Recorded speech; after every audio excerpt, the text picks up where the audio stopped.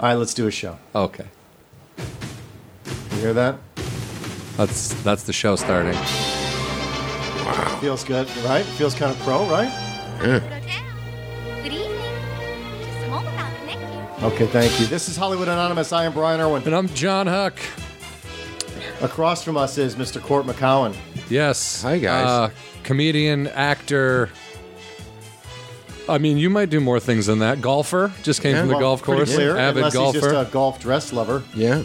Golf. I was going to say when you walked in, I'm like, man, it looks like you just played golf. And I'm like, I bet he just played I golf. just played golf. There's Just nothing wrong right with that. over here, right by you at the Rose Bowl Oh. at Brookside. Oh, nice. Look Yeah. at that. Are you a big time golfer? I'm guessing. I do. I play 2-3 times a week. Oh, wow. Yeah. That's nice. But that's, I mean, it's like kind of everybody has their thing. Like people ride bikes or they go to the gym or whatever. I mean, I play golf. I walk. I carry my bag. I'm not like, I'm like Yeah. a tulip and, get in a cart all the time. No, you do it. Part of why you do it is the exercise. Yeah, absolutely. Absolutely. I mean, I've caddied on the PGA Tour. I caddied wow. on the Champions Tour this year. So, I mean, it's like I grew up doing it. It's what I love to do. Who have you caddied for? I caddied for a guy named Jesper Parnevik, who's a Swedish golfer. Cool. Yeah, three-time Ryder Cupper, won like 9-10 times on tour. Wow. His nanny married Tiger Woods, and his nanny This is the one that threw the golf club through his... Okay. Absolutely, yeah. Oh, his nanny was Elian. Yeah. Oh, wow. Jesus. Yeah. See, small world, John Huck. Super small world that I'm nowhere near. I have a more important question. What's it like to have that kind of time on your hands? Do tell. Yeah. That's like porn to me. Well, just, what it is, time, because you have free time. children. Yeah. You I have want children. Free time. What You is have that? children. You have a wife. You have those things that I have no idea what those things are about. I've heard about those things, and for everything I've heard, like a horror movie. Yeah, everything I've heard, I'm doing just fine playing golf 2-3 times a week. I got it okay. Most people don't. Well, I got it lucky. Yeah, you do. I don't have any kids, and I just don't have any money, so I can't play golf 3 times a week unless It's I'm not going. that expensive. It's a lot cheaper than kids. Well, it really, it's a You lot have to have cheaper. the time. Though. Buying you a have to house be and okay burning with it a down you is have cheaper a couple than things, kids. right? You have to be okay with getting up early sometimes. Yep, I get Right? up at 5:15. Yeah. Oh, I can get up early. That's not a big deal. Yeah. And then you just got to have a couple hours on your hand, of time on your hand where you're not going to panic because you just got to take your time and go golfing. That's the beauty of golfing. It's like Well, I mean, you think about it. I get up at 5:15. I drive over here. I'm done at 11:15. So at the time most comedians are waking up, Yeah. I'm done. I'm done playing. Now I've been up for a few hours. I've had got some exercise. I feel Blood's I feel going. good. It's like nothing really happens in this shithole of a town before noon. No, do that's you go why. to bed early? Huh? Do you have to go to bed early on your No, golf days, or you don't care? I was up till almost 1 last night. That's crazy. I started this thing called meditation. I started this Vedic meditation like 8 years ago, and I'm fine with 3-4 hours sleep a night. Well, define what this is. So what does this do? I meditate half an hour in the morning and half an hour in the afternoon. and this what shuts the body down? It so shuts it down. It treats it like rest? like about a 3-hour nap. So so I get that right when I wake up. I do this meditation, and even if you're a little tired, it gives you this like tons of energy that just takes you into the morning. And then around 3-4 o'clock, I do it again, and it's better than a nap.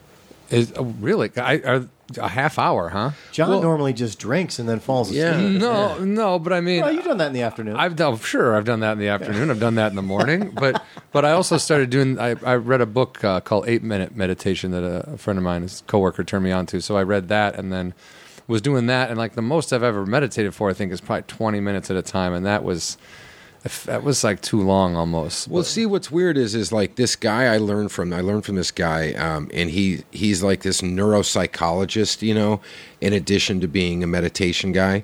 And they did these studies where they found that when you're like your brain isn't a muscle, your brain is neurons, so it's firing all the time. So every time you move your hand, move your arm, anything, even in sleep, you have REM sleep, you have all those different things where your brain is actually not shut down. Your brain only shuts down for a few hours a night.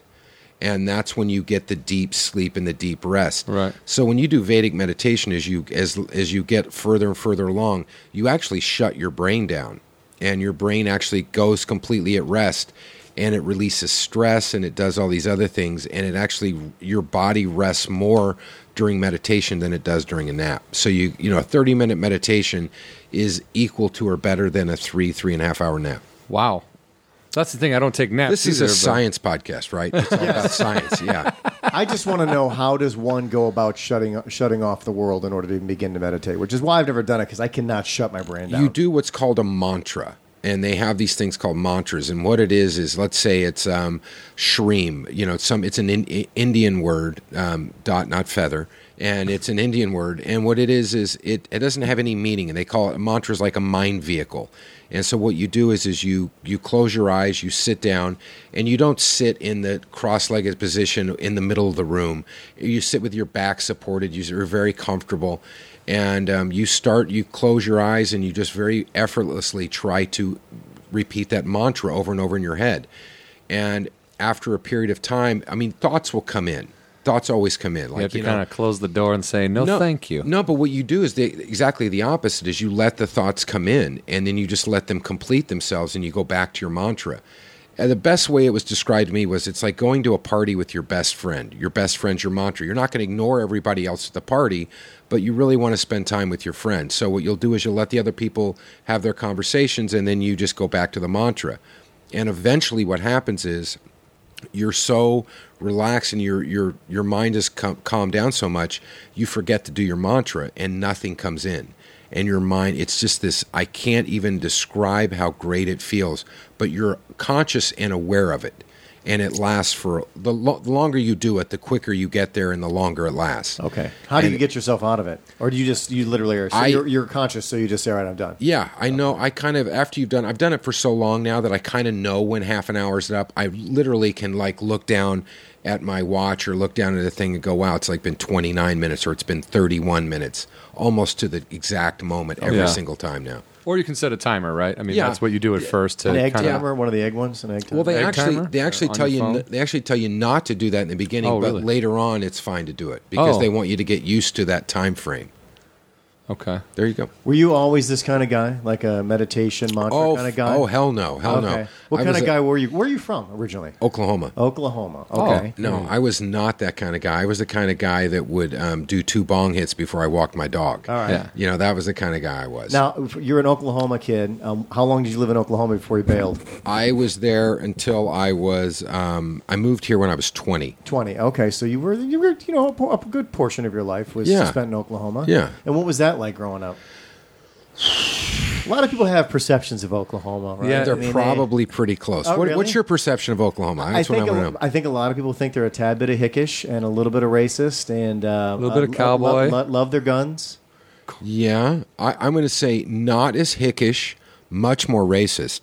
They do love their guns, and it's not really hickish as much as, everywhere has their hickish places. Right. Even California does. Yeah. But I don't think of it as that hickish as much as it was, it's just like 15 years earlier. It's just 15 years earlier. Except now with the internet, when I was growing up, it was earlier. But now that there's the internet and everything, I don't think there's any place that's really left in the dark anymore. No, unless you do it by choice, of course. Yeah, but I don't think there really is. I think everybody, there's J. Crew, Starbucks, there's, all the shit stores that are in every place now. Yeah. And I don't think that they are really, they're kind of in the dark. But they're still in denial. They're definitely a Fox News, that's a Fox News state. Yeah. They hire a black senator, an ex-football player, of course. Now, you can't just be a black senator. No, you can't just be a black guy. You've had to have played a sport. Cornhusker, right? You had to have played at Oklahoma University. Oh, no, sorry. You got a Cornhusker. Sorry. That's Nebraska, Sorry. But I just became a Midwestern ignorant. And I'm from the Midwest. But it's not that. It's not that bad. And I will say, the nicest people in the world. They really, really are. I'm white, so it makes it easier. But, Right. They really are nice people.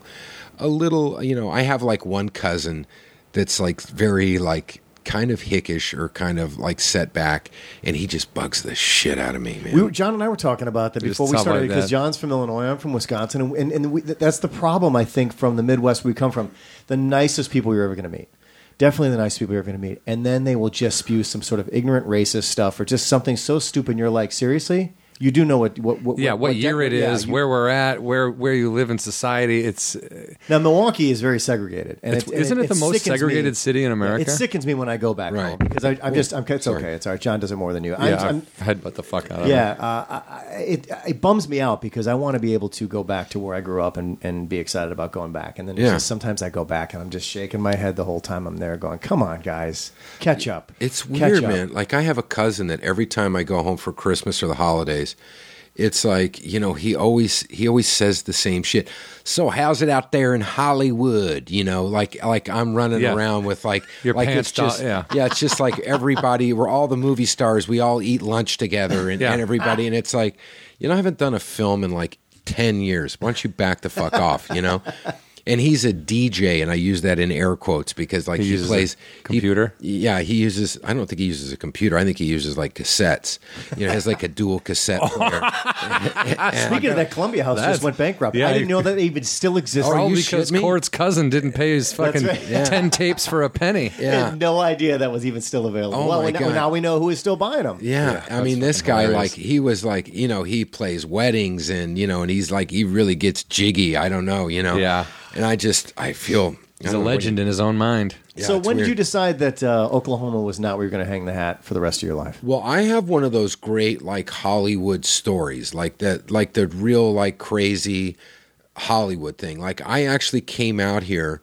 I came out here for a vacation. I had a buddy who was a stand-in on a TV show, but he'd been telling me that he was, you know, he was living in Hollywood, and you know, he came back. I was going to school in Stillwater at Oklahoma State, and he's like, you know, telling us all these stories. And of course, this is like late night, and now you got to understand, this is 1981.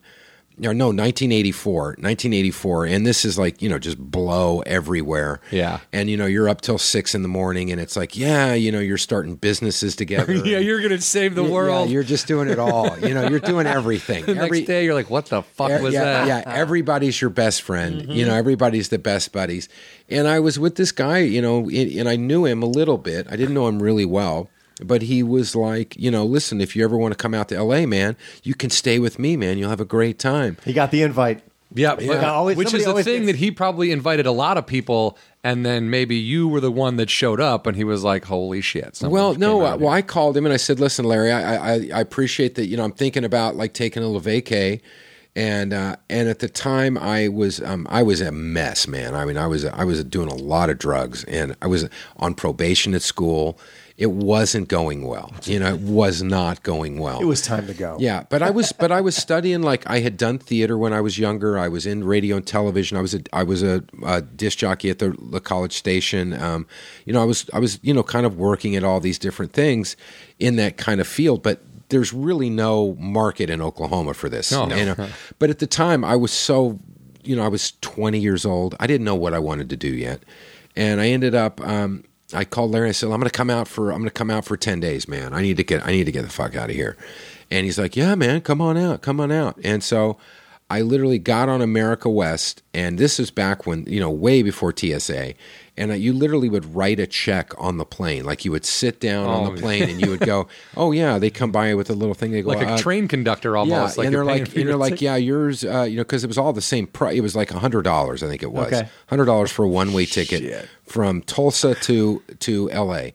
And I came out. It was the Summer Olympics, the '84 Summer Olympics. Yeah. So I was coming out. How did you even get out here? Yeah, this place crowded was as packed. shit. Well, because a lot of people from Tulsa aren't coming to the Olympics. that flight was not under control. Fair enough. Yeah, there's it's like you're kicking back with a whole row to yourself. Were on there that people one. holding chickens in some of the rows and stuff like that? Yeah, a lot of that. Yeah, a lot of cowboy livestock. hats. But and then what I did was you know, I was going out to see Larry, so I had a buttload of shit on me. So Right. I am partying my balls off all the way. And America West was free drinks, so I party like a Free drinks, Coke in the bathroom. You didn't get searched. A rock star, you know, on this plane going out there. And you could smoke back then on planes too. My God. So we're all standing in the back. These are the glory days, people. Yeah, we're all standing in the back of the plane smoking cigarettes, doing lines, drinking.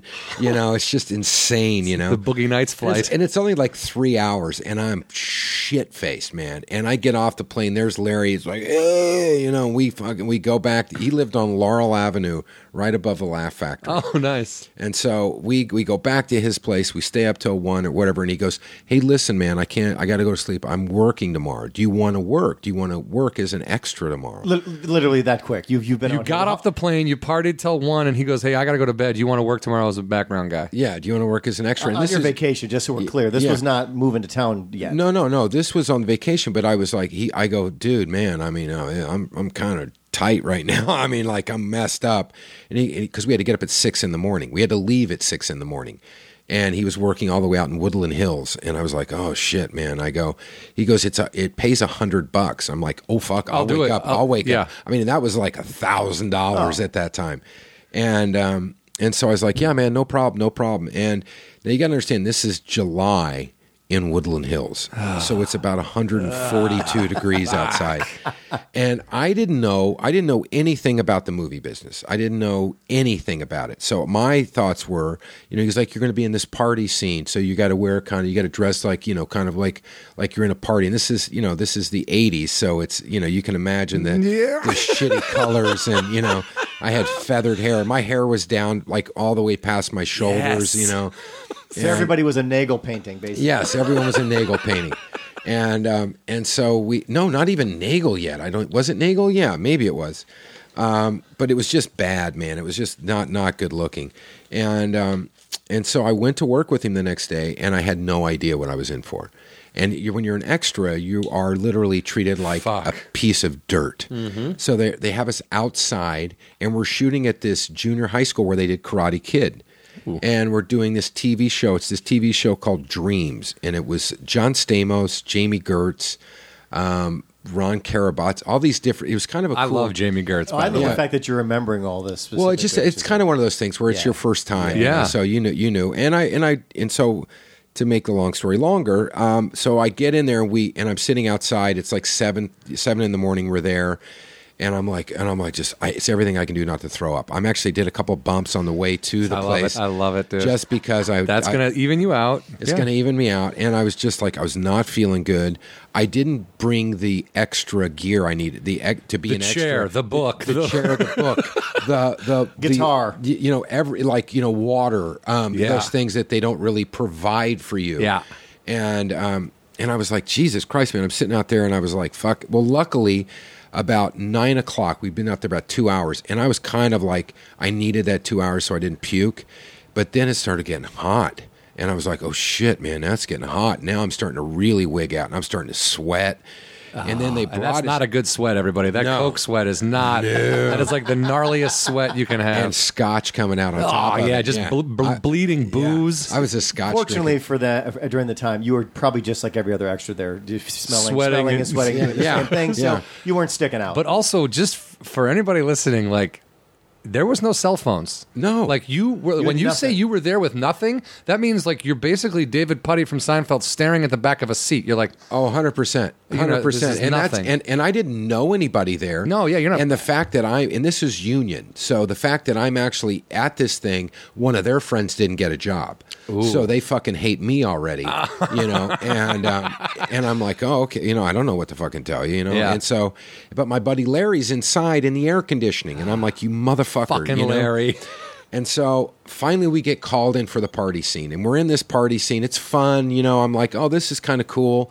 And we're in, they had one of those big yellow hoses that had the air conditioning that cooled off the whole fucking room. Yeah. And I'm just like standing in front of that thing, and now I got to have it. Now I got to have the air conditioning because the thought of going back outside is not good because we shoot the scene. I'm like in front of the camera. It's like, I was in the whole thing, and because Larry was like hooking me up, like his visitor from out. What was Larry's part in it? Larry was a stand-in. Oh, he was stand-in for. So he was a stand-in for. There was a guy named Kane DeVore who was on there. Okay. So it was another kind of like light skin. Larry had red hair. He looked a lot like you without a beard. That's too bad, Larry. Yeah. I'm so sorry. And so what ended up happening is they break, and everybody, they go, okay, we're done with this scene. Background outside. Background out, and I just fucking went over and I snuck over by that yellow snake. and I just sat in a director's chair just right in front. I looked like that Maxell tape commercial Where the hair where the blowing hair's back? just blown back. And I had really long hair back then too, so I was like, in the wind, baby. so a few minutes goes by, and I'm just sitting there, and I'm like so happy. And then this guy comes and taps on my shoulder. He goes, "Hey, John, we need you in the scene." And I was like, "John?" And I go, "No, I'm not John." He goes, "Oh." All right, well, who are you? And I go, "I'm Court." And he goes, what are you doing here? And I said, "I'm with my friend Larry." And he goes, "Well, kept going." He goes, "Well, you got to go outside." And I go, "Oh, I'm not going outside." And he goes, "Well, you can't be in here." And then he just walked away.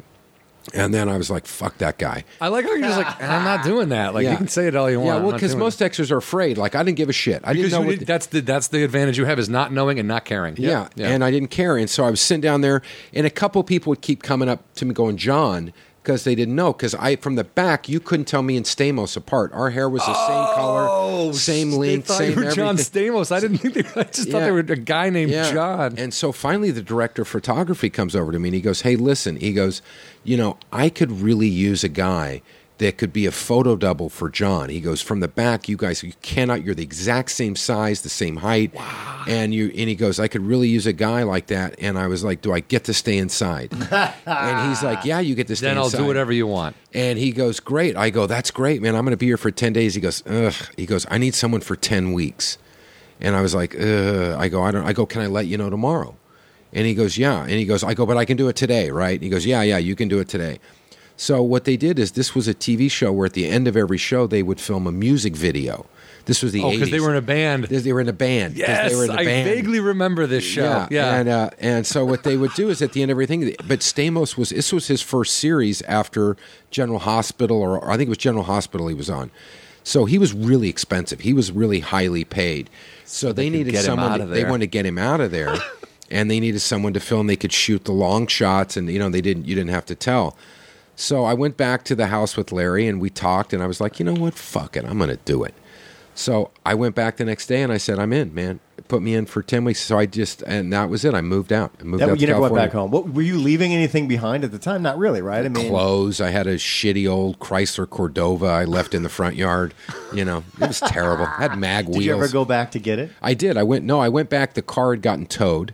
Okay. Because it had sat there. I stayed for 5 weeks, and then we had a hiatus, and then I came back for a week, got Get all your my shit. shit, Okay.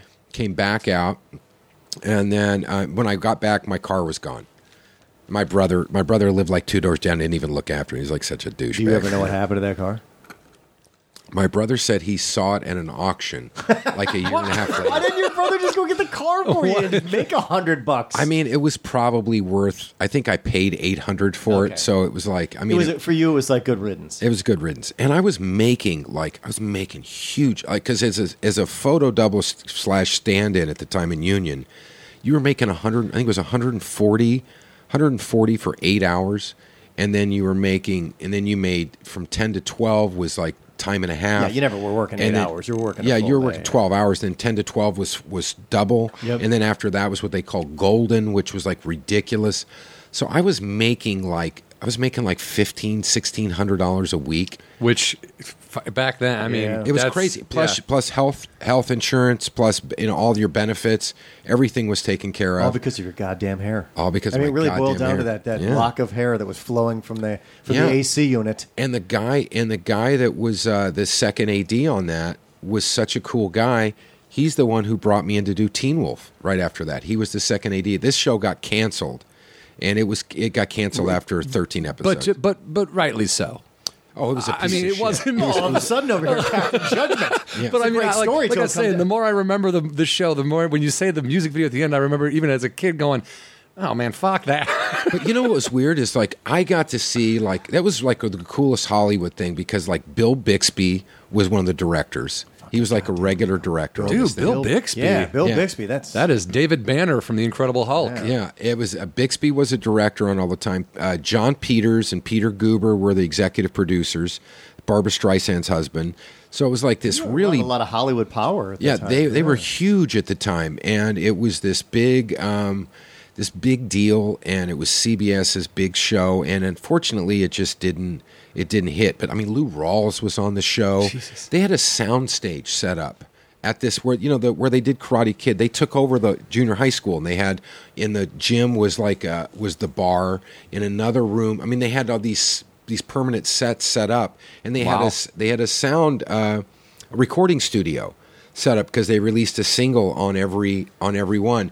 And I mean, I remember Lou Rawls was there, and Lou Rawls was huge. Even then he was huge, and we got to go hang and watch Lou Rawls record.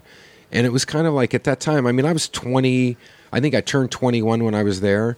And it was Stamos would take us to the Red Onion, which, or whatever it was, TGI Fridays in the Valley. He lived in Reseda. And we'd all go out and we'd just bang girls. And it was just you just used the term, we all went out to TGI Fridays and bang girls. Yeah. It was the 80s, ladies and gentlemen. TGI Fridays was different back then, man. Dude, now they cut you off after 2 beers. Yeah, I mean, it was back then, it was I don't think anybody went to TGI Fridays now to bang girls. If you said, they'd be like, hey, bro. You need to get out. Okay. Oh no! TGI Fridays and the Red Onion had they had disco nightclubs, so it was like a nightclub. So you didn't go there to eat; you went there to hang out in the bar, and party with the girls. And I mean, there were hot girls. This was the '80s, so you'd go there, and it was boom. This is the first 6 months of your. This is 6 months. This is before Teen Wolf. Oh yeah. Okay. But this is 6 months up. This is you taking a 10-day vacation, and this is what during that 10-day vacation became a 10-week stay. Yeah. Which turned into all this. Yeah. I mean, we got done. They canceled that show in December. Where were you living? Did you stay living with your buddy, or did he ask you to kind of get out? I lived with my buddy. For a little bit, and then some people we met, some friends of his, lived on Hayworth, right behind what's now the Coffee Bean, which back then was like a bank. This is on Sunset. This is Sunset and Hayworth. Okay. And so you move into Hollywood, literally right into Hollywood. Yeah, you're just not. You get a spot. Oh, dude, I used to smoke pot with the hookers. The hookers used to hang out. The Directors Guild used to be. Sunset was a different place, by the way. We should clarify. Sunset is not what it is now. Way different. It's like Broadway in New York. It's different now. This was when Schwab's Drugstore was still there, which is now 9000 Sunset. Schwab's Drugstore was there. The Coconut Teaser, which is now Hyde, was this little bitty joint, rib and chicken joint that was down on Crescent Heights. That was the whole where that 9,000, it was one level. It was just one level of storefronts that wrapped around. And there was Schwab's Drugstore, there was this, and then there was this Coconut Teaser where you'd walk in and they had chicken on the, roasting chicken. And you could buy tequila shots for a quarter when you ordered. So they had this thing that looked like a rack of of billiards, So all the balls, when you get your balls, but they had all the shot glasses in there. So you would go up, and when you ordered food, they'd say, "Do you want tequila?" You couldn't take it to the table, but you would order it, and they'd have limes in a glass there, and you would just you'd have to drink it there. And drink there, and we'd go there and order, do 5 shots, and then go sit down, and then eat. And then it eventually moved across the street, But it was, I lived over on Hayworth for a long time. I lived with some other people that you had not met. So you were living with other people at the time. Yeah. Oh, yeah. I mean, you were, back then it was roommates, but I think my rent was $300. God. But you were, so what was it like for you coming from Oklahoma and or did you not care about living with strangers? That was never a big deal. You were already so literally high on life, both literally. Yeah, no, I mean, I'd had roommates. High on life. Yeah, I was high a lot. So it didn't matter. Were you ever kind of what's up with these people? Or as long as somebody vouched for somebody, you were that guy that's well, no, what you would do is for example, one of the, I worked with, I met this one girl who was she was an extra. A lot of people were in this extra kind of stand-in. We were all actors, actresses trying. But see, what I did too is when I first got here, I realized that's what I wanted to do. I want to be an actor, And in '84, it was it wasn't like now. It wasn't like everybody was an actor. And so I went I enrolled in the school. This guy, John Lenn, who was Stanislavski. I mean, it was method. It was crazy, intense thing. And you would go in there with the guys that were working already that you knew from shit, And you're and wow. John Lenn was the fucking real deal. And, he's his name is in the book for the actor studio, that kind of guy. Okay. And so he was really cool. And you went in, I started studying at night in his class. And then you started doing all these different jobs. You would, so you meet people, And this one girl I met she was actually Sybil Shepherd stand-in on Moonlighting, and she was like, you were in the stand-in circle, is what you're saying. Yeah, I was above the extra level now. I was in the you were stand-in rung up, level. but that's still quick moving. Fucking up there. Was man. there a bar that was called Stand-ins, and that's where you guys all met? And We can start that bar. We could start that bar. It was a good bar, but back then it was union money. So I mean, it was like. you could make a decent living. You could make a very good living. You know, I mean, you were making 70, I'd say you're probably making $6,000-$7,000 a month. And back then that's double That's that really- now. yeah, that's really double good that money. now. Really, really good money. And rents were cheap, man. I mean, I think we had a 2-bedroom apartment, beautiful apartment on Hayworth. It was a big apartment, and it was 2-bedroom, 2-bath. And I think we paid No, I don't think we even paid that. I think we paid like $550 a month. Yeah, now that same apartment is $5,050 a month. Well, but again, the Sunset Strip, again, living over there and all that stuff, it was just different back then, right? I mean, It was different. not- Yeah, I mean, there was not much going on. I mean, you had Gazzari's and you had the Rainbow, the Roxy. Gazzari's, yeah. You know, the Roxy was big because that's where Belushi was hanging out on top and on the rocks, and all those places. I mean, he had died right before I'd gotten there, but that was still kind of like the shit. That was where a lot of stuff was going on. There, I mean, Hollywood was different. I mean, it was really seedy. Hollywood Boulevard was just it was a knife fight. I mean, that was just homeless people. So you didn't go there? No. You learned that quick? Oh yeah, well, all the nightclubs back then, where everybody went out at night, all those were downtown. So everything, kidding. yeah, everything. Wow, so downtown had like a heartbeat. Downtown was jamming, man. Yeah. Downtown was where all the clubs were. They were great big clubs, and it was like that. But I mean, you had what's the name of that place on Santa Monica right there, the pub, Barney's Beanery. Now you got to realize now too, this is 1984, 1985, and West Hollywood was not a city yet, but there was Boys Town, Right. that was going on, and Barney's Beanery was this old pub that was like for straight people that was right in the heart of Boys Town, and they used to have a sign above the door.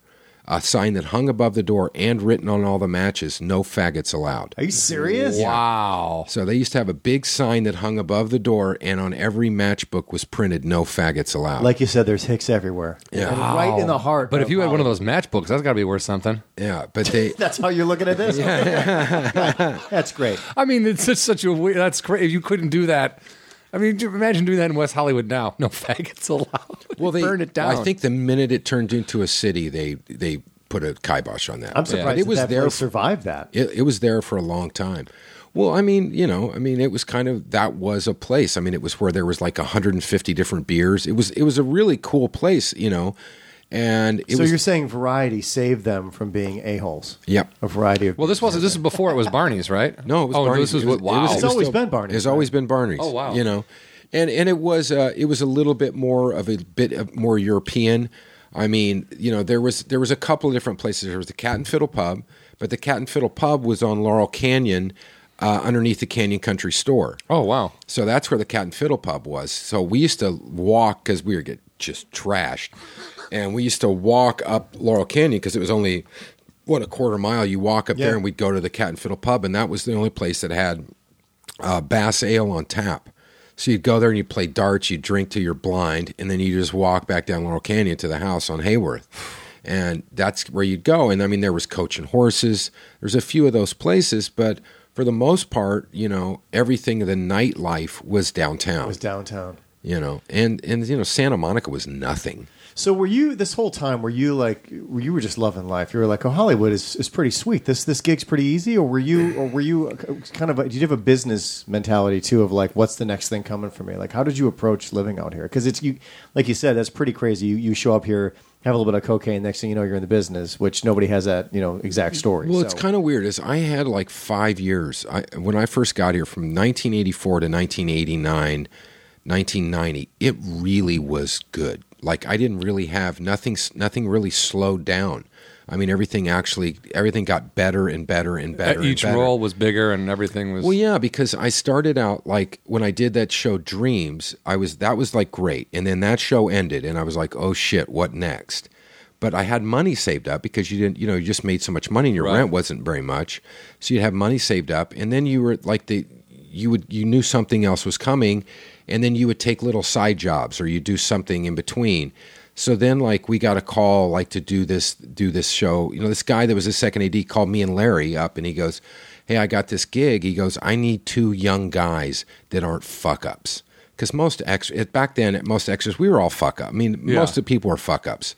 They're really, you know, they didn't know what was going on, you know. And once I got that job, like, I took it real seriously. You're talking about the first job. Yeah, and I always did. Whenever I got on the set, I was like, I tried to learn what was going on, because a stand-in job is not easy. You have to, if you don't know what a stand-in is, if your listeners don't know what it is basically, you know, a group comes in. You've directed stuff, so you know, but it's like a group comes in and they do a walkthrough of the scene where they block it, and then the actors aren't going to stand there while they light it, which could take an hour and a half. So they leave, and the stand-ins basically walk and do exactly what the actors do. Second team, yeah. And so, you know, when you're a second team, it's like a lot of second team guys, they're just fucking off all day long. They don't care. They know they're making good money. You know, they hear second team and they walk up and they're like, "Well, where do you want me to go?" And because there's marks on the floor. They don't even know what the fuck they're doing. I was always paying attention, wanted to know what was happening. You got yourself in with the crew. Yeah. If the crew likes you, you're good to go. And you got ADs and shit bringing you back for stuff. That says a lot. Yeah. Yeah. And then that's what happened is this AD calls me and Larry, and he goes, "Hey, listen, I got this gig. It's going to be like 5 weeks work, and you know, you guys are gonna be in this thing a lot." And I was like, "Okay, cool." And it was Teen Wolf, and so we got to be on this You needed 2 guys. There was 2 guys that were not principal characters that were on his basketball team, on Michael J. Fox's team. It was me and Larry. I'm in the whole fucking movie. You know, I mean, even IMDb gives me credit for it. You know, and they didn't. Awesome. You know. I mean, it was one of those things, and that movie, I don't know, it was super popular when it came out, right? Because it's still what happened like was classic. Michael J. Fox did that movie. It was and then they shelved it. Then they shelved it until Back to the Future came out. And Michael J. Fox, his people tried to stop that movie from coming out because they were like, no. No. They liked it. It actually came out. It came out pretty good. I mean, but you're right. It came out. It was done before Back to the Future, but came out after. Yeah. Yeah. That's hilarious because then there was like a Michael J. Fox party train going on at that point. He was such a nice guy, though, man. He was the coolest guy ever. Yeah, he was one of those guys. It's his first big movie. He bought his first new car. Because back then, man, you got to remember, Family Ties was kind of Meredith Baxter Birney's show. It wasn't like the Michael J. Fox show He yet. slowly had become the star on that show. But he did slowly over the seasons. Yeah. Well, especially after Back to the Future and Teen Wolf, he became the huge star of the show. Okay, so that's what they put him in front. Okay. Wait, he was still doing Family Ties when he did Back to the Future? Holy shit. Okay. He was doing everything back then. I mean, that's how Hollywood works. I mean, he did Back to the Future 2, I think, when he was like still doing Family Ties. He would do that at night and do Family Ties during the day, whatever, or however that worked. Yeah. But I mean, he was such a nice guy. I mean, I worked on Family Ties the second to the last episode of their series, and I remember, like, he was such a fucking cool guy. I was working on a TV show on the backlot at Universal about 7-8 months after Teen Wolf, and I'm walking to the commissary and I was hearing this horn honk, and I turned and it's Michael he'd gotten this like 280ZX was his first car. And he loved it because the radio was on the steering wheel. It was one of the first ones that had the radio. That's awesome. And we used to ride around in the parking lot outside the gymnasium. We were doing basketball and smoke cigarettes and drive. And he would drive, and it was really cool. So I got this honk on Universal. And I turned around to Michael, and he goes, "Dude, you got to see." He was doing these doing voiceover stuff for Back to the Future, and he took me in and showed me just a little bit of it. But he was like such a nice guy, and he was like, And then I remember I went and did Family Ties. And he was so cool. He's like, can you come have dinner with me and his wife? Because we were going to, whatever. I think we rehearsed or shot or something. We had a rehearsal. Then you had dinner. Then we did the live taping. And I think he was like, but I couldn't do it because I had to do some blocking stuff. But that's the kind of guy he was. Yeah.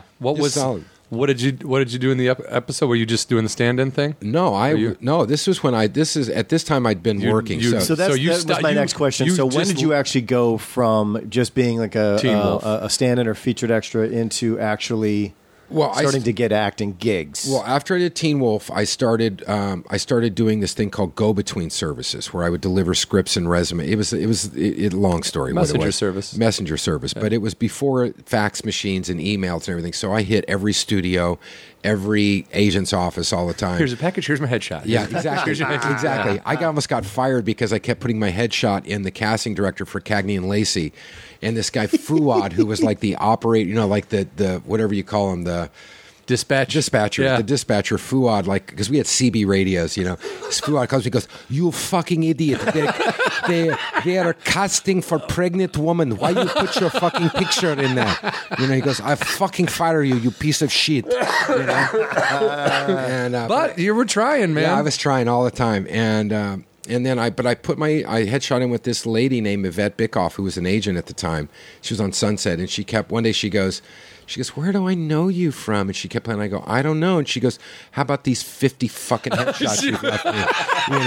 And I was like, "Oh." And she goes, "Are you in SAG?" And I was like, "No." She goes, "When you get in SAG, you give me a call. I appreciate. I get your persistence."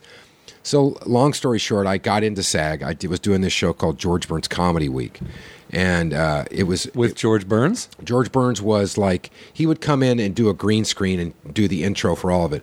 But were you actually around George Burns? We're Yeah. going to stop you for a second. Wait, you met George Burns? Oh, absolutely. Holy shit, dude. I mean, were you holy shit at the time, or were you kind of like whatever? Do you realize that you got to understand? Okay, this was maybe the greatest show to ever work on, because I was a stand-in at the time, and it was called George Burns Comedy Week. It was produced by Steve Martin and Carl Gottlieb. Carl Gottlieb wrote Jaws. Oh. So every week was a different cast with a different director and a different setting. It was like, do you remember Amazing Stories? Mm-hmm. Yeah. This was the comedy version of Amazing Stories. So they called it George Burns Comedy Week because every week would be like, one week would be the story about a millionaire who's going to give away $1 million to whoever can make him laugh. Because he's never laughed his whole. The next one is about, a spy thing, or whatever. And the next one's about a small town, in the middle of nowhere that has a gold mine that nobody, it's all comedy. But I mean, I got to work with on this thing. This is like, the list is just enormous. Like Telly Savalas, Elliot Gould. Come on. Don Rickles. Get out of here. Don Knotts. Fannie Flagg. Paul Reiser when he was young. Jack Guilford. I mean, the list. That's Harvey Korman. Wow. Carrie Fisher. Wow. Steve Martin directed his first episode. And we had directors like John Landis. And Steve Martin directed his first show on that. And and then I got lucky in that I worked really, really hard on this. Like, I really was like... So you never just fucked off and were like, I'm in Hollywood, this is awesome, but whatever. You were always like... So you actually always appreciated what you had. I really appreciated what I had. And I was like... what I've found through going to acting classes and stuff, because now I was like really into it. And I was studying hard. And I was getting better. And what I was learning is that you could do all these things you were doing in class were all fine. But that didn't teach you how to stand up and sit down in a chair on camera. Right. Because once you're on camera, it's like shit's different. And I was like, now I fucking know, motherfucker. I know what to do. I'll never be afraid of being in front of a camera now. But I'd always see people that get jobs, and it's like they look like idiots in front of the camera because the director probably go, no, you can't do that. Yeah, no, you got to move here. Like to walk up and say your line while you're hitting your mark without having to look down at your feet, and how to do all these things. So I was learning all this. But I was always there. And then one day they just go, because you couldn't get into SAG unless you got a line.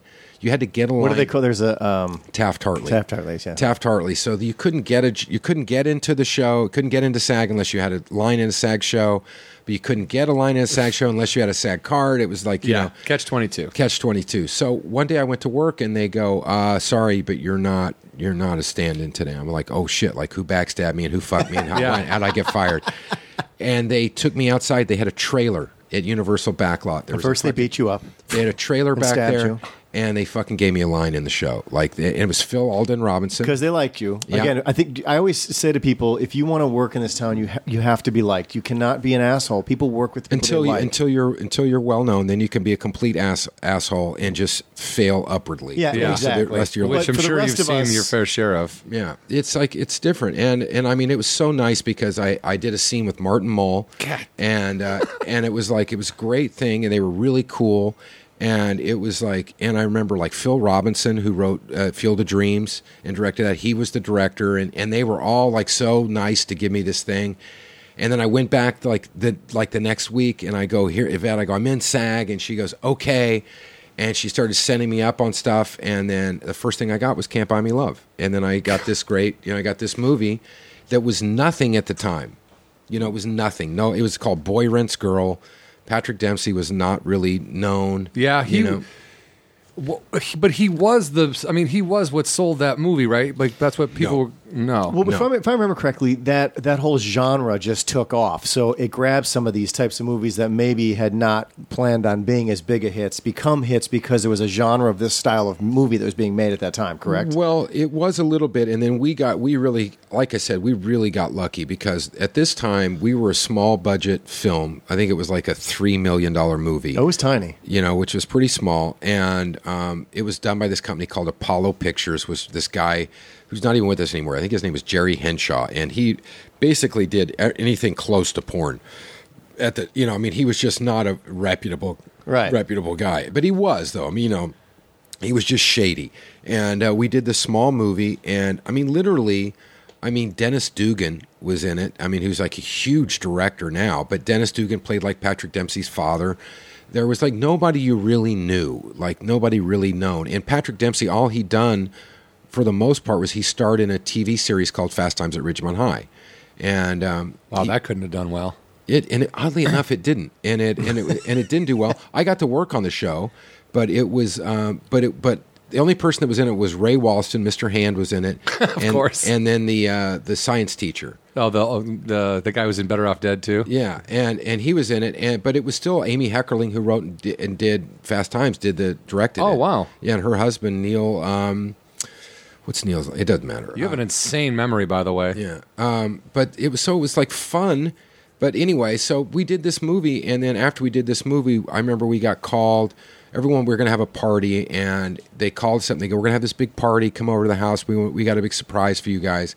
Went to this big house for this party, and Mark Berg, who was the director, who was the co-producer on the show, who now is famous for like representing Charlie. He's Charlie Sheen's manager. Okay. He's done all the Saw movies and never given me a job. Go fuck yourself.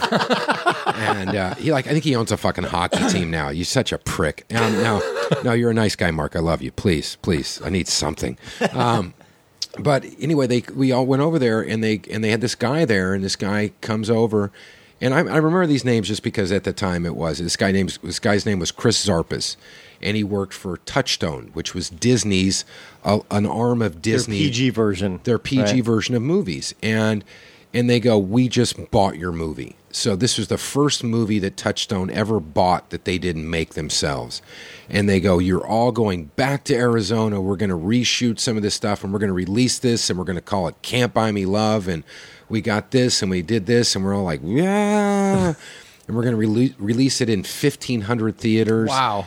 And we were the #1 movie that summer for like 4 or 5 weeks in a row. That would have been cool, right? That's the kind of stuff, right? Dude, back then they used to release like 4 movies. Right. That was it. Yeah. Right. I couldn't go anywhere. It was like everywhere I went was like, it was like, I remember going to the movies with this. I had a date. I went to the movies with this chick and Westwood, and the manager came over and like took me and he goes, dude, what would you like? And he like had me go sit down and brought me popcorn, and like I was like, wow, I so got laid that night too. It was so good. Of course. Yeah. Of course. I have 2 questions for you. One, I'm going to take a step back for just a second, because obviously you do stand-up comedy. So I'm curious that... But you weren't doing stand-up back then. No. But I'm curious, did you...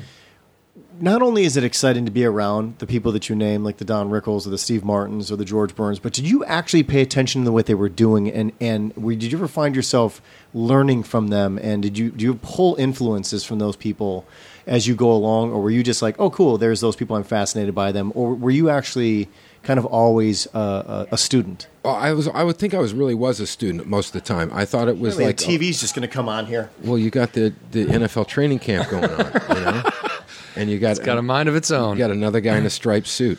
Good thing we're not getting paid for this. But no, you know what? I did learn. I did try to learn, and especially it was easier to kind of learn from the younger guys that were more my age, because the older guys, they just kind of did it. I mean, it was Were you like fascinated I was by how fascinated slick by- they were at what I they was- did? I mean, like Don Rickles was one of my favorite people in the world. Yeah. Like he used to do. I really got that motherfucker. I got him good. Like he used to really fuck with people, and in a loving way. But he would do stuff. I mean, he knew everybody's name. And I remember going, Don, how do you know everybody's name, man? On the crew, he goes, in case I get robbed, I want to know who to have arrested. You know, he used to say shit like that. And then what he would always do is I was standing in for Rickles, and it was John Landis, who was very mean. He was a very mean guy. He was just getting ready to go on trial for That, yeah, the decapitating- thing. the Twilight Zone movie. By the way, you stood in for John Stamos and Don Rickles. and Elliot Gould. I did a photo double with Elliot Gould where they had to glue hair on my chest. Because they did a cutaway shot where it basically I was laying down on a cot and I would sit up, and then he would just appear. They didn't want to cut. They wanted to literally look like he just appeared in the doorway. And I had to spend like 3 hours while they glued this mop of shit on me because he was so fucking hairy, man. Yeah. I mean, that guy was like a grizzly bear. And I was like 21 with this just no hair on my chest, and they just glue this. Just looks like I just got this huge pussy all over my chest. You didn't take it out that night and meet No, I some didn't. ladies I in tried. Glendale? Yeah. But Rickles used to always come up and he would always go, "Hey kid, hold this." He'd pop his script in my chest. "Hold this. Professionals are going to work right now." And he'd go, "Let the professionals do this," you know. And he kept doing that. He goes, and he always called me kid. So one night, one of the last shots of the night, there was a Penthouse magazine on set, and I was just fucking around, and he was doing a scene, you know, we're in this thing, and I started tearing out these pages of these chicks with their legs spread. It's Penthouse, it's not Playboy. And this is like, and this is like, you know, lips. It was like disgusting, and in a good way, but so I started signing it like, "To Don, does this look familiar? Love like Trina," or something, you know. And I started taking these and I just stick them in the script pages. You know, I just kept sticking them in the script. And I just thought, he'll get a kick out of this. You know, he'll get a laugh out of this. And then the next day, like 7:30 in the morning, I'm standing on set, you know, because we're getting ready for the first shot. And Rickles comes, "Where's the kid? Where's the kid? I got to talk to the kid." And he comes up to me and he goes, "My wife helps me memorize my lines in bed at night." He goes, "You got me, kid. You got me." And I thought that was like, he was such a cool guy, you know? But he was like, it was one of those things where it was like, there were so many cool things, you know, that got to happen on that, you know? And, you know, that was one of, like, I got to say that was probably the best time I ever, you know, even being that young, you know, you're working at Universal Studios, you know, you're on the back lot every day. And like we're shooting next door to Amazing Stories, where Steven Spielberg's doing his show. You know, you have hopes, you have dreams. You're young enough that your career's not over. And the environment's all around you at all times, too. You actually feel like, okay, this is what Hollywood is when you see it in the movies. We're throwing the football with Robert Redford on the back lot. We're between sound stages. And Robert Redford was doing that movie. I think it was like Legal Eagles. We have Michelle Pfeiffer. Or Daryl Hannah. Daryl Hannah when she was hot. She's not. She listens to the show. Yeah. But you get a look of belief for just 1 second. No, don't worry about it. Trust me, don't worry about it. But like he was back there, and we'd be throwing the football, and he'd walk out, and he'd be like, "Hey, hit me," you know, and you know, so you're tossing the ball with Redford. It was just a time when, you know, Hollywood was nothing was corporate.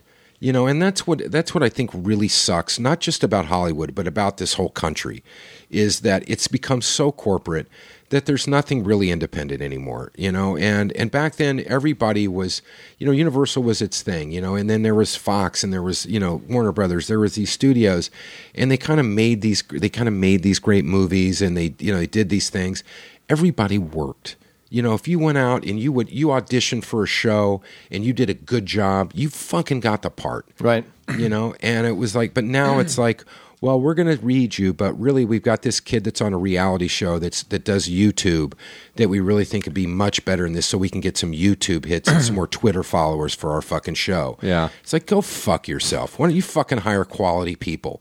Because there's so many quality people out there, and now it just doesn't make a fucking bit of difference. Well, quality doesn't equal a safe bet. They're trying to but go not for the safe anymore. bet. Like, I think that to your point is that it used to. Like, quality was like if you gave It's a good changed. performance. The entertainment business has changed drastically. I mean, drastically. However, you can't give up. I mean, we all fight the good fight, and you shouldn't give up. I mean, unless you're just done with it. But it's or if you suck. If you're terrible at it, you should give up.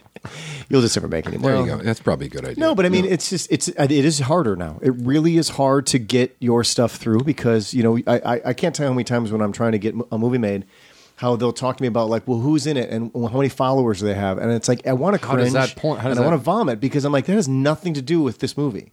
Yeah, and that's the thing. But the one other side of that's I think that's allowed some things is like you can go make a show now. And you can, if you can do it, if you can find a way to get something, make one, make two, and show it to Netflix or Amazon or show it to somebody. If it's quality, they're going to fucking put it on. There's more platforms. I mean, look at It's Always Sunny in Philadelphia. Nobody knew these fucking guys, and I know that's 1 in a million deal, but I know that's not the that's but not quality the norm. rises to the top. But when I do think when you fire on all cylinders, it does find its way. Yeah, and I think that that's a thing where nobody was known, and then they brought in Danny DeVito. And he kind of brought it over the top. But I don't think I don't think they had to have that to make it happen. But I think it was just a nice, thing they put on it. But they didn't have 8 Danny DeVitos and one guy. Right. And that's kind of what's happening now. More and more you see that happening. And it's just, I mean, I was talking to somebody the other day and they go, oh yeah, they got this YouTube person. It's like, well, what do they do on YouTube? Oh, well, they do. And it's like, oh, fuck them. Yeah. Just because people have nothing better to do than follow some fucking putz on YouTube. It's like they're not doing anything. No. They're not doing anything interesting. There's a couple very talented people on YouTube, and I hope that they actually find a way to bridge the gap. But then there's all this other stuff that I just don't understand. I don't either. And the funny thing is all you people are buying into these guys. And the fact of the matter is you're buying into shit. And it ends up biting them in the ass anyway. Because at the end of the day, it's like, nobody really follows that shit. No, and what an executive can say is if they give some YouTuber a show and that show fails, it's like, well, this guy had 1 million followers, so blame this guy. His followers didn't come to the show. You're missing the point. It actually goes back to these arguments of sometimes like, why do certain actors continue to get movies? It's because even though the movies are shit, it still makes its money back. And that's the thing is there's 2 different ways to make, it's a product at the end of the day. Absolutely. So this YouTube thing, it has been working. The product is shit. But everybody that invested in it, guess what? They all got their money back and then some, and they'll continue to crank out the shit. The thing is, do you want to be known as the guy that cranks out shit, or do you actually want to make something that you want to make and take your chances? I mean, that's really the choice you have to make. So it's like 75% of people would take the first. Oh, I'll be the guy that cranks out money shit. Back. I think there's going to come a time where it is you start to look at the shows that do rise. You look at shows like Orange is the New Black. You look at House of Cards. You look at granted, this is David Fincher. I mean, you've got Kevin Spacey. Yeah, but I know that. But I mean, I'm still saying that these forums for this. You look at the different people that are in House of Cards. Not everybody's a known actor. You look at some of these shows. There are some opportunities that are coming out there, and I do like that's happening. I do think that we're going to see the end of network TV before long, and it's just going to be all game shows and shit, which it pretty much is now for the most part. Local news. People say, I don't know about that. I'm like, I say to you, ladies and gentlemen, I present to you MTV. Yeah. Do you see a music video on the Music Television Network? No. That's what happens. People forget. It's just eventually over time they phase out whatever they want. And they're not making the decisions that a company like Netflix is making, where it's like, yeah, let's put this edgy show on. They're like, can't put that on, we'll get fired. Yeah, so they're just passing on things that are. But I think it all comes from. I think it all comes from the one base thing is that you don't have creative people in those positions that make decisions anymore. They're all people that were in law school that rose through some kind of ranks. There's no creativity in there. I mean, you got to give Les Moonves credit. I mean, that guy, for whatever reason he at least has had a creative mind. I mean, he at least has made some creative decisions. And I think you start looking at Like there are creative people out there. They're not in the right position to do these things. Then you look at who runs some of these the Netflix and the HBO and some of these things. These people are into the creative shit. And so that's why everybody's watching Showtime, everybody's watching HBO, because it's not that the language is that or the material is that edgy. It's just that there's great shit, man. Subscriber based is where the safety net comes in. The fact that they don't have to report to they don't have to report to somebody who gets angry because they were offended by something, and they call McDonald's and tell McDonald's to stop advertising on there, which shuts down a show. HBO, Showtime, Netflix, Amazon, they don't have to worry about any of that stuff. But see, I think that's a crock of shit too, because I think anytime McDonald's pulls out, Burger King will come in. And I think anytime that there's things that they say they're threatened by, it's just a way to censor. It's just the right, and I hate to say this, but it's just that kind of scared right-wing shit that's still out there. They call Hollywood real left. We're all the way to the left, and we should be, because otherwise you wouldn't get creative stuff. Otherwise you would just be catering to a very specific audience. You should be catering to everything and see what happens. But I think you do. I think you still have a little bit of that to the right. The safety, the Christian. Let's put it that way. The Christian coalition of stuff that is still kind of like trying to censor stuff down.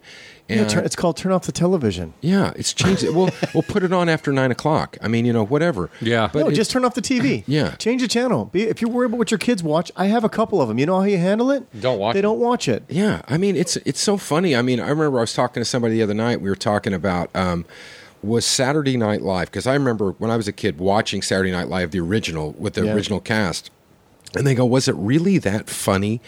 And I go, I don't know that it was necessarily as funny as Eddie Murphy and Billy Crystal and that kind of comedy stuff. But it was so fucking edgy at the time. And it was shit. They were doing shit nobody was doing. It was a fascination to watch what was going on. Oh, my God. Yeah. I mean, yes, they were coked out of their minds and were doing insane stuff. But they were still amazing. Like, it was still like, how cutting edge was it? There was nothing even remotely close to that at the time, because you only had 3 networks. Yeah. You didn't have 4 networks; you had 3. And at that point, nothing was on. Like when Saturday Night Live was on that time at night, there was no other channel had anything on. It was like, I mean, you're watching that, or you're not watching TV. Yeah, you're a teenager. You get to stay up late on Saturday night, and you get to watch Saturday Night Live, and you watch Belushi as the samurai, and you watch Father Guido Sarducci, who you just knew had weed. Yeah, and it was just like that was the coolest fucking thing ever at the time. But I don't think we have that anymore. I think there's so much of the internet has ruined all that. So there's not going to really be, other than maybe 2 clowns fucking on a high wire, during pay-per-view, trying to get pregnant and have triplets. I mean, where do you go? While Mike Tyson and Ronda Rousey beat each other senseless. Exactly. Well, this is a little bit of a transition. I mean, this was the argument. And because I want to get into you doing when you chose to do stand-up. And the thing is, as we all know in this room, we can't pretend like we don't know this, but what the improv was in the 90s is not what the improv is now. And everybody talked about when it went corporate, where you could no longer just walk into a room and the guy that was working the door, and working the room, you could work that guy and you can get on stage and all that stuff. It became a corporate entity and started branching out and becoming, McDonald's, if you will, or Starbucks, were sort of opening up in other cities, and it changed. And they said that kind of changed the face of stand-up when stand-up became corporate as well. I mean, so it's like you see it everywhere, like what you were talking about. Everything just kind of becomes this corporate, a little bit safer, a little bit only book these comedians to do this stuff to entertain to this audience. It's the same comedians. Stop taking chances. It's the same comedians every night. It's the same comedian. If you go out in Hollywood, for the most part. You've got Chris D'Elia, because he's the hot, and I love Chris D'Elia. It has nothing to do with him. You're a comedian. You take any gig they give you. Yeah, it has nothing to do with him. It's like you've got this guy at Maz Jobrani's always at the Laugh Factory. You've got it's the same guys. It's just and I don't understand how. It's weird to me. It's like in the Comedy Store, you never used to be like that, and now the Comedy Store is like that. Yeah. The Comedy Stores, there still is that clubhouse to it. I mean, I got to give Adam Egan credit for taking over a position that was basically run by a racist, fucking insane dude. Yeah. Yeah. And it was It's one way of putting it. Yeah, I mean that's And dead a on. milder way of putting it. Yeah, that's the nice way to put it. Yeah. But at the same time though, he was trying, even in his own disgusting mind, was trying to follow what Mitzi wanted. And that was that it didn't matter how big you were still that place was a gym. It was where you worked out. And I don't think any other room was like that at the time. It's that. Then again, there was nobody there in the gym, Right. So you could work out all you wanted. There was nobody in the It audience. smelled like a gym. Yeah, but now it's packed again. It's definitely the hottest club in town by far, and you've got people coming in that didn't used to come in, and but I agree with you. I think there's just something about stand up, because I met you when I first started. I remember it was like 2000. I got sober. To be honest with you, I had a little bit of a problem for a very long time, and then I cleaned up my act, and I always wanted to do stand up from the time I was in college. I'd always wanted to do stand up, and then someone told me about Adam Barnhart, and I always didn't know. Like, and to this day, if anybody says, who's the good stand-up teacher? And it's like, nobody really can teach stand-up. No. But Adam Barnhart is the best fucking guy to get you at least started in the right direction. I think because he doesn't try to teach you a quote-unquote technique. He just tries to teach you how to get out of the way of yourself and be yourself. And I thought that was really cool. And then, then you would go to his class, and I did his class, and then you'd showcase it at the Comedy Store, and of course it was all dick and tit jokes. It was just, yeah. At the You have time, to you learn- talk about what you know, and you were probably... he clearly knows about that. Well, not the dick stuff, but you know a probably lot. having You know a how lot to of use sex. it and use it. Yeah, you were. Yeah, but that's, it's so funny because I think about the first things I talked about, and it was so bad. But Yeah. you wanted I to talk find a about way to pooping make at people work. laugh. That's the thing about comedy is it's an evolution, right? Yeah, if you so absolutely. choose for it to be. Yeah. Your first job when you do stand up is just figure out how to make somebody laugh on Yeah. this weird stage that you're standing Yeah, on. exactly, That's exactly. it. We should never judge ourselves too harshly on the material we started with. Well, you were always a guy I really looked up to because I remember when I was going in there, and then I got to be on the Sunday night regulars. So it's like, I was the one who would put the candles on the table and to get like 4 minutes. It's like on Sunday nights, and there was me and Lisa Joffrey and Melanie Vesey. But there was you and Brian Keith Etheridge were like the fucking dudes, man. They were the guys that came in and had like 20 minutes of fucking, rockin' material. And I always looked up to you. I always thought like, what a great comic. And I always admired you because I thought you were, and still do. But I'm saying, but especially at that time, I was like, holy shit, this guy's really, that's like the way I want to be able to be. And it was great at that time too, because the Comedy Store wasn't that busy. It wasn't that crazy. It was the Wild West. It was the Wild West. And, I was getting, you got in the Comedy Store. If you were Sunday night, we did Adam's Sunday night room, and you get in. So you got to do, I was there every Sunday night for almost 3 years, And I think, 2 years in, I think I finally got to showcase for Mitzi. It didn't get even close to even her, even looking up from her popcorn, Well, here's the thing about the showcase. Have you ever showcased there? I have. So you always hear the shit, But not right? for before Mitzi. Do you remember the first? So you remember the first time you showcased? Oh, God, yeah. So they'll all tell you, like, you better watch out because comics try to get in her ear and distract her from Yep. watching the comedians. There was like this whole Oh, thing. fuck yeah, You get dude. this whole thing they tell you before you go on stage, but what you realize after you go through it is in the end, it doesn't fucking matter. You could crush it and not become a regular, and you 100%. could eat ass and get the call the next day. Congratulations, you're in. You just really didn't know. As long as the key was though, and there was some truth in the fact, if she didn't want you, you were fucked. Yeah, she didn't want you were fucked. But the cool thing was too is it's like you. Back then, Mitzi would come in every Sunday and every Monday night, no matter what. She would sit in the back in that chair, have a glass of wine and popcorn, and she would have a showcase list, her list of showcases. And Duncan Trussell was like the booker. He was like not the booker, but he was He's kind of the talent guy. He was the talent guy. Yeah. He was more or less the talent guy. He did Which the is weird to lineups. think of that now. I forget Yeah. that he was that That's Duncan. when I first started like kind of poking my head in there. Yeah. He was nice. He was always fair to Always everybody. the greatest guy, man. The sweetest guy in the world. And Duncan used to. Duncan would help me out, and he would go. He'd try to get me in every 6 months or so. And I remember, second time, nothing. And then the third time I finally went up for. Luca Polanca. You remember Luca? Yes. Luca, who's now married to Tammy Pescatelli. Fucking sweetheart. I knew Luca forever. And Luca goes, don't worry, I got your back. So he's like making sure nobody got in her fucking ear. And I remember seeing him pushing, and I won't say what comic it was, you bastard, pushing the comic away because no comic wants you to get past. No. Right. They don't want you to get past. It's real that's estate, less man. stage time for them. It's stage time for them. And so, and the thing is I knew I wasn't ready to I was still very new. I'd only been doing comedy about 2 years, maybe 2.5 years. But I had done so much theater and done so much stuff. I was very comfortable on stage. Yeah. Like I didn't have You had any the problem performing part kind of I didn't have down. that stuff done. I just didn't have the material. Like it wasn't like ironed out. But so I went up and I did fairly clean stuff for her.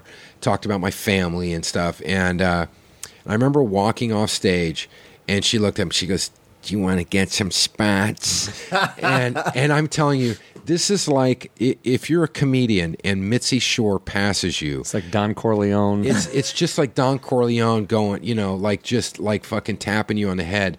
You walk down the 3 steps, and then you're high-fiving your fucking way through the hallway. It's like you just won the Super Bowl, or you're holding the Stanley Cup. Yeah. And I remember I got passed, and then I called in, and I got a spot at 9:00 on like Wednesday night to open the show, and I didn't get a spot for 6 months after that. That's what she would do. That sounds about right. Yeah, because what she'd do is you could work out on Sunday and Monday now. You're a paid regular.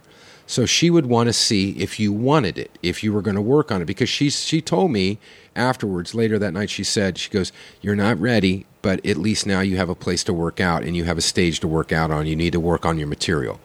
And so she wanted to see if you wanted it. So when you'd go in on Sundays and Mondays now, and the potluck and all the other stuff would be all the new stuff, and the employees was over at 9:30. Okay. So the lights went off. The 9:30, that was it. 9:30, that was done. And then there were showcases till 10 o'clock if there were showcases. But Mitzi was there at 9:30. She would catch the tail end of the employees, and most employees didn't want to go up at that point because Mitzi was there.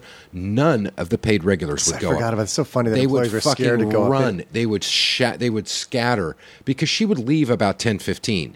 So she would be in there so that, literally, Tommy, who is not the booker, but he was working the cover booth. He was basically, this is when he first started stealing.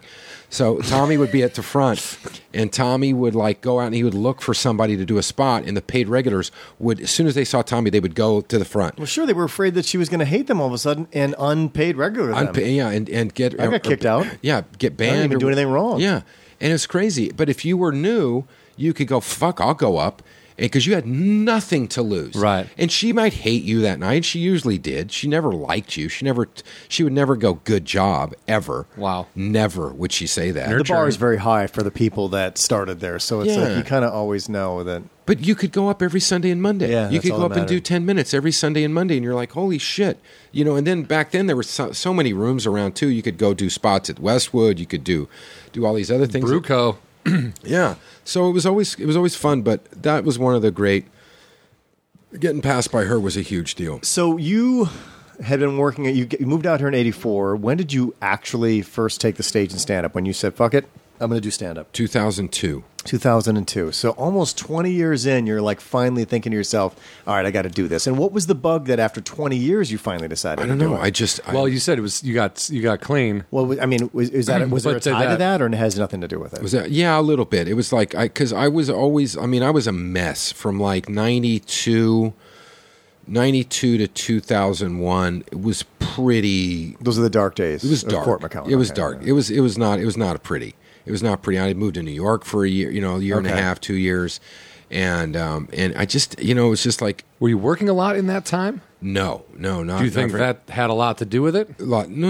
I don't think if I would have worked more, I'd probably be dead. Because you have more money. Yeah. Well, I was okay on money, and money wasn't the issue because I had all kinds of weird jobs, But at the same time, though, if I'd had more money, I would have probably been dead. But Yeah. it was good that I didn't have enough. Yeah. I always say that about my 20s and moving out here. Like if I would have gotten famous right away or gotten a bunch of money right away, I'd be talking to two dead guys. easily. Yeah, but easily the been weirdest dead. show on but- podcasting. But the weird thing was, I was never one of those guys that got work and was like, "Oh, I'm cool." Like I always kind of thought it was like such a privilege to get the jobs and get work. I was never a dick I knock on wood. I hope I was never addicted. No, to and anybody. I can attest to that because ever since the day that I've met you, you've been nothing. You always have a smile on your face. You're not the guy that I ever pegged to be the angry douchebag. Right. You were always very, very pleasant to meet and talk to, and you handled yourself that way with everybody. And I can say that because I always thought you were cool because you rolled up on a fucking motorcycle, and I always thought that was fucking cool. That's because of gas prices. That's why I do that. My other car is a big clunker. I have an old fat Mercedes, because they're cheap and they run forever. Right. Yeah, they run forever. But they just suck gas. So, I ride my motorcycle as much as I possibly can, So first time on stage, where was it? And do you remember what it was like, what the feeling was? First time at the Comedy Store in the Belly Room. So the first time you ever went up was the Belly Room in the Comedy Store? Belly Room at the Comedy Store. And I think nervous. I mean, I definitely was nervous. I mean, I don't think I was afraid. It wasn't that. It was like... I think I was nervous because I was so used to doing theater. I had done theater I'd done so much theater. And I really, like theater's like you kind of memorize somebody else's stuff. And so there's like the emotions kind of written in, or you create the emotion that's, through that thing. But I think with stand-up, it's like, I was learning from Adam at the time, and it was like, and you don't really, nothing's planned. It's like, you know what your jokes are, you know what your stuff is, but you're not going to, it's going to be this way. You remember the first thing you said when you got on stage, the first joke? I don't. Do you remember forgot to laugh? I think I did okay. You did okay. I did okay. Beginner's luck. I always said that the first time you go up on stage is not the time that you usually say I belong here. It's usually the second or third time you go up because then you kind of start to see who you really are and whether you want to be up there or not. But what was it for you? When did you finally, after doing it the first time, a couple times, when did you go, you know what, I'm going to, because again, you have to keep doing stand-up. Yeah. This is not a once in a while thing. The commitment is real. I think it took me a while. It took me a while. You weren't sure. I wasn't not being sure. It's just that I had done so much stuff in like I had done plays in theater where we would run for 6 months, and I would work with these guys, they're amazing, stuff. And so I kind of like had a bar set really high. Like I need to have, for me to like say I'm good at this, probably took a few years, to be honest with you. I mean, I had good sets in there. I had some really, I'll never forget, I was with this, I had been doing stand-up about a year, maybe not even a year, and I was going to a Super Bowl party. I was going to the Super Bowl, and with the owner of the Indianapolis Colts. Of course. Sure. And so we played golf together. We were good friends. And so Jim Irsay? Yeah. So we're going down to San Diego, and we're staying at this resort, whatever. And before we'd gone down, he goes, I've hired this guy to do stand-up. And I go, oh, he's like, cool. He goes, so you're doing stand-up now? And I go, yeah. And he goes, well, why don't you open for him? Oh my God. And I was like, I was thinking Super Bowl party. This is like, this could be my crowd, like drunk, drinkers, this would be fucking awesome. Why am I already getting anxiety attack here? Yeah. And so as we're going there, as I'm going, oh, this is great, man. This is so fun. When we get there, we're down there, and I guess it's about an hour or an hour and a half before the dinner that night. And he goes, are you ready? And I go, yeah. And he goes, all right, man. He goes, the kids are going to love this. And I go, excuse me? And he had Sinbad was the comedian. Oh, my God. He'd hired Sinbad as the comedian. And he's done this for years. He hires comedians but it's the Indianapolis Colts Super Bowl party. So I mean, they're not in the Super Bowl, but all the family. It's Peyton Manning. It's like, I mean, his wife and his kids. It's a family. It's not adults. Family. There's everybody. There's all adults ages. and a lot of kids and a lot of ages. Oh, no. And I was like, dude, have you seen my act? It's all tit and dick jokes. And it's like, he goes, oh, you can't do those. And I was like, well, fuck. I got that nothing. That gives me 1 minute of material. I go, I'm not going to do it. He goes, oh, fuck yes, you are. I put your fucking name on the thing. You're going up. And I had this table, like, I ate the biggest bowl of shit. Like, I ate so much shit. I mean, just blank faces. Except for, like, my friends that were sitting at a table. Who were laughing at you and not with you. At me, watching me eat shit the entire fucking time. And, I mean, I sweated my ass off. And what did Earsay have to say when you got off stage? he laughed his ass off. Because he knew how uncomfortable you were. Well, I think he was just like, he's such a sweet guy. He was just like, good try, buddy. You got buddied. Good try, though. That's yeah. Oh, I mean, it was shit. I mean, it was terrible. But luckily, you cut to 12 years later. 12 years later, and I was headlining Crackers in Indianapolis. Nice. And him and his girl came out and watched it, and I fucking destroyed that room. Redemption, baby. It was redemption, and he was like, "Oh," because that's all he remembered. Of course, no matter how much you can put online and tell him that you've done, he's going to remember that time you ate your own dick in front of a children's party. Essentially, I ate my dick and jacked off and ate somebody else's dick. Yeah, everyone was like, way too many dicks being jacked off and eaten. Oh, it was so bad. But to have him come and see that show.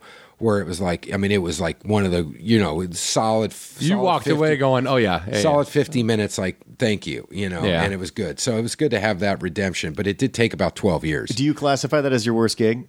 I mean, for personally, I mean, we all have crappy gigs, but personally for you, were you just like, oh my God, is that the one that sticks in your memory? That was the biggest bowl of shit I ever ate. I think the worst gig I ever did was me and this guy, Paul Hughes. Paul Hughes and I got asked to do Sunset Junction Music Festival. Oh, and we thought we were going to go up and do stand up before, like the two of us, each of us go up and do like 10 minutes. And we get there, and they go, "No, we want you guys to do like a little buddy, like kind of like the Sklar Brothers or whatever." Why, buddy? You've never had you never sold Did ever they give you guys one shirt to wear? Yeah, exactly. And I'll it was take the right arm. And we have to split the check. I don't know what the fuck it was.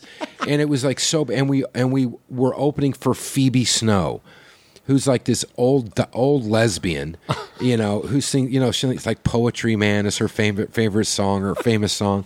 And so we're in front of like these butch dykes, outdoors, in Silver Lake, outdoors at dusk. And they're just screaming, "Take your shirt off, pussy." And so what I did was I just finally I talked my buddy Paul into going down and taking a picture, and they just ripped him apart. Like they just basically did it, and I just made fun of them. I mean, that was the worst gig. That by far the worst gig. And literally they hated us. Like they hated us. But what a weird, who's booking that? Someone who has no idea? Dude, come on. Yes. Oh, really? You think there's people that book comedy and have no idea what they're doing? Yeah, that happens all the time. Insane. Like, these people are definitely going to love a stand-up. Like, I did a gig once. You always get asked to do these parties sometimes. Like I did a corporate thing. And I did a corporate thing for a golf course. And I just did my stand-up, and they loved it. They were really cool. Like it took a minute, but they were really cool.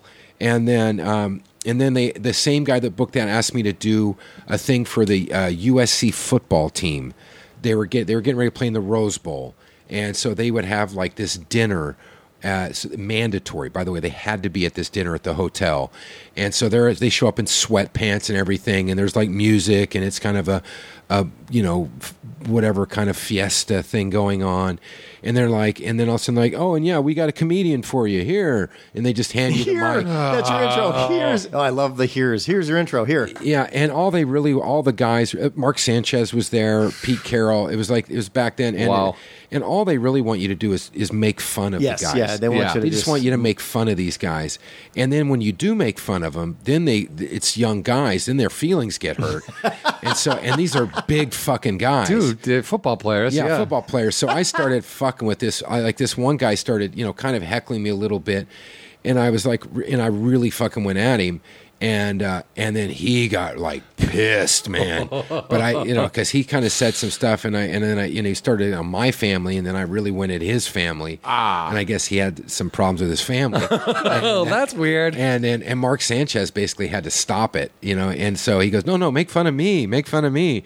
And I was like, oh, the Mexican, and it was like, and then at the end, Pete Carroll comes over to me and he goes, "What a great job, dude." He goes, "I don't know how you made it through that." He was a nice guy. Wow. But, yeah. Wow. So you survived. Yeah. That's some of the stories that always happen. We're running a little short on time, so I actually just want to talk about, you've been cranking out the comedy for years, and you actually do You put out a, I don't. What do we call them now? CDs. That's what I was just going to say. We say everything's album? digital distribution. I like the concept. I think album is. This we're, next guy we're put out an adapting the word album. MP3. Like, what would you call it? What do you, I call it an album. You do call it an Eventually, it'll be pressed onto some vinyl. Are you going to do it? Even if somebody just spits on a piece of vinyl, I don't know.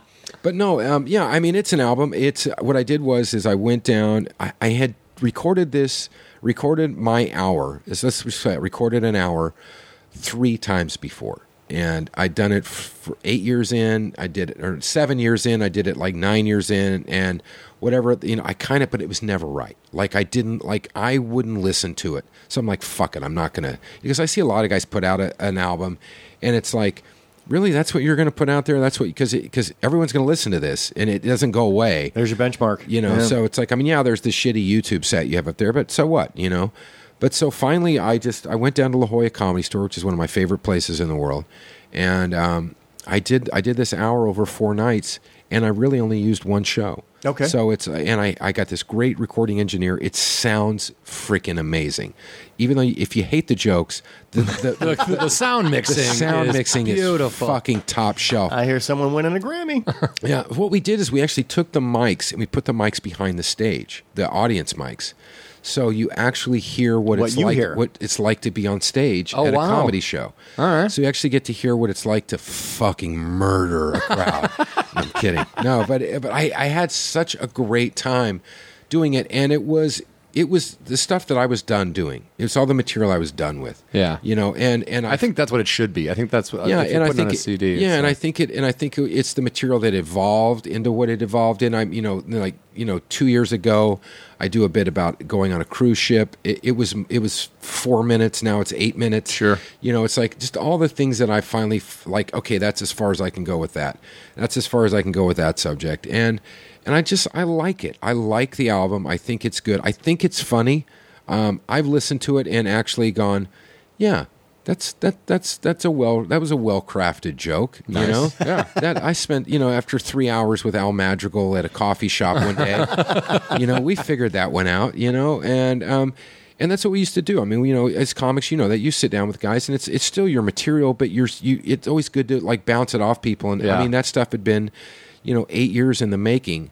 And most of the stuff is probably 3 years old, or 2 or 3 years old. But I mean, I like the album. I really do. I like the album, and I hope hope your listeners do. It's fun to put that out and go, yeah, I'm proud of this. What's it called? It's called Live from Pearl Street. Yeah, which is where the La Jolla Comedy Store is located. It's on Pearl Street. So, and I thought it was so funny. I was talking to Tom Papa one night, and I had I have a joke that I do that I talk about, and I don't mind. I can do the joke here. It's no big deal. It's not going to ruin the album. It's only a 30-second joke, but I talk about like Instagram, and I say, and at the end of the thing, I say, you'll never see the Dalai Lama post a selfie with his back arched, his ball sack hanging out. #blessed, And so I was going to call the album #blessed. And I was telling Tom Papa this, and he goes, "No, that's not good. That sounds like some Christian album." And I was like, I go, "What do you want me to call it? Live from Pearl Street?" And he goes, "Ooh, that's a great name." And so I just kind of was like, "Thanks, Tom Papa." It came out. I love it. I had a good friend in Vegas did the artwork for me, and this guy Mike Duncan did the sound engineer. He's great. He's fucking phenomenal. It sounds great.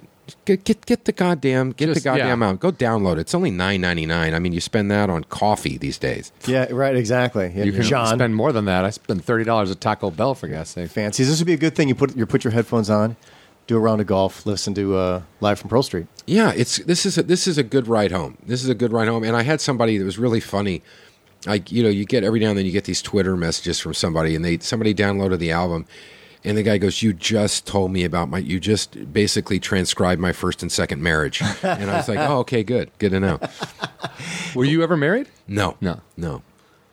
Look at him. Yeah, right. He's still kept together. Still good looking. You got a tan. You smile. I'm happy. It's goddamn Steve McQueen over there. What are you talking about? You're married. Yeah. I want you though. It's going to happen. Yeah, just not for a while. There's nothing wrong with that. You know. Again, I can't stress enough. I'm not doing this because my wife doesn't listen, so I'm not trying to do anything to get out of anything. Yeah. But I got it good. I made the right choices. You know, I'd be a schlub. I mean, you've always struck me as a very, very happy person, like a very even-keeled person. You don't walk up, you know. Well, oh, what? No. Don't buy John. Maybe in passing. Look, Brian's so happy, but deeper conversation reveals. Whatever, man. No, that's true. No, you're a happy guy. I mean, when you get mad, you're not mad at your situation in life or where you are in life, or I'm mad at you, or you're probably mad at something I did. Yeah, but I think that's like, I mean, you know, over the years we see each other, and it's like, yeah, you're not somebody who walks up going like, where's my shit? Where's my shit? And that's kind of hard to be around. It's hard for me, you know, and I kind of I have to catch myself and go, you're where you're supposed to be. Just shut the fuck up and enjoy your life. Right. You know, I'm not young anymore, so.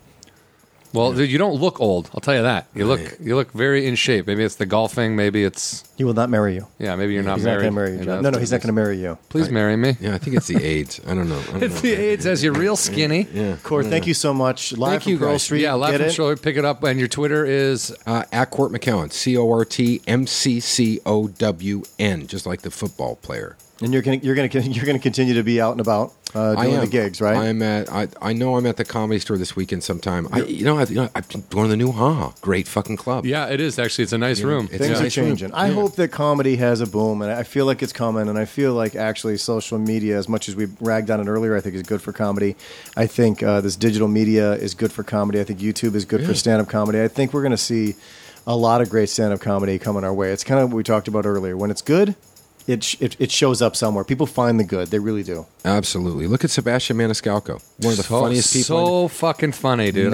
Never done a TV show. Never been on any, never had any of that stuff.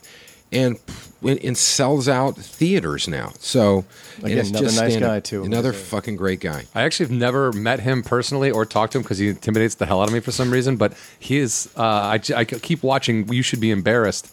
Every time it comes on Showtime, I just watch it. His Chicago. He is like a guy I went to high school with who just makes me laugh because he fucking points out everyone being douchebags. It's pretty fantastic. Yeah, I find him hilarious. All right, Court. Thank you so much. Thank you guys. Thank you so much for having me, guys. All right. Thank you for listening to Hollywood Anonymous. Don't forget to follow us on Twitter at Hollywood Anani. That is short for Hollywood Anonymous. You can also follow John individually at John Huck and myself, Brian Irwin, at Brian Irwin on Twitter as well. Both of us can be found on Facebook. You can also Google us and contact us directly, HollywoodAnonymousGuys@gmail.com. Thank you again so much for listening, and please don't forget to subscribe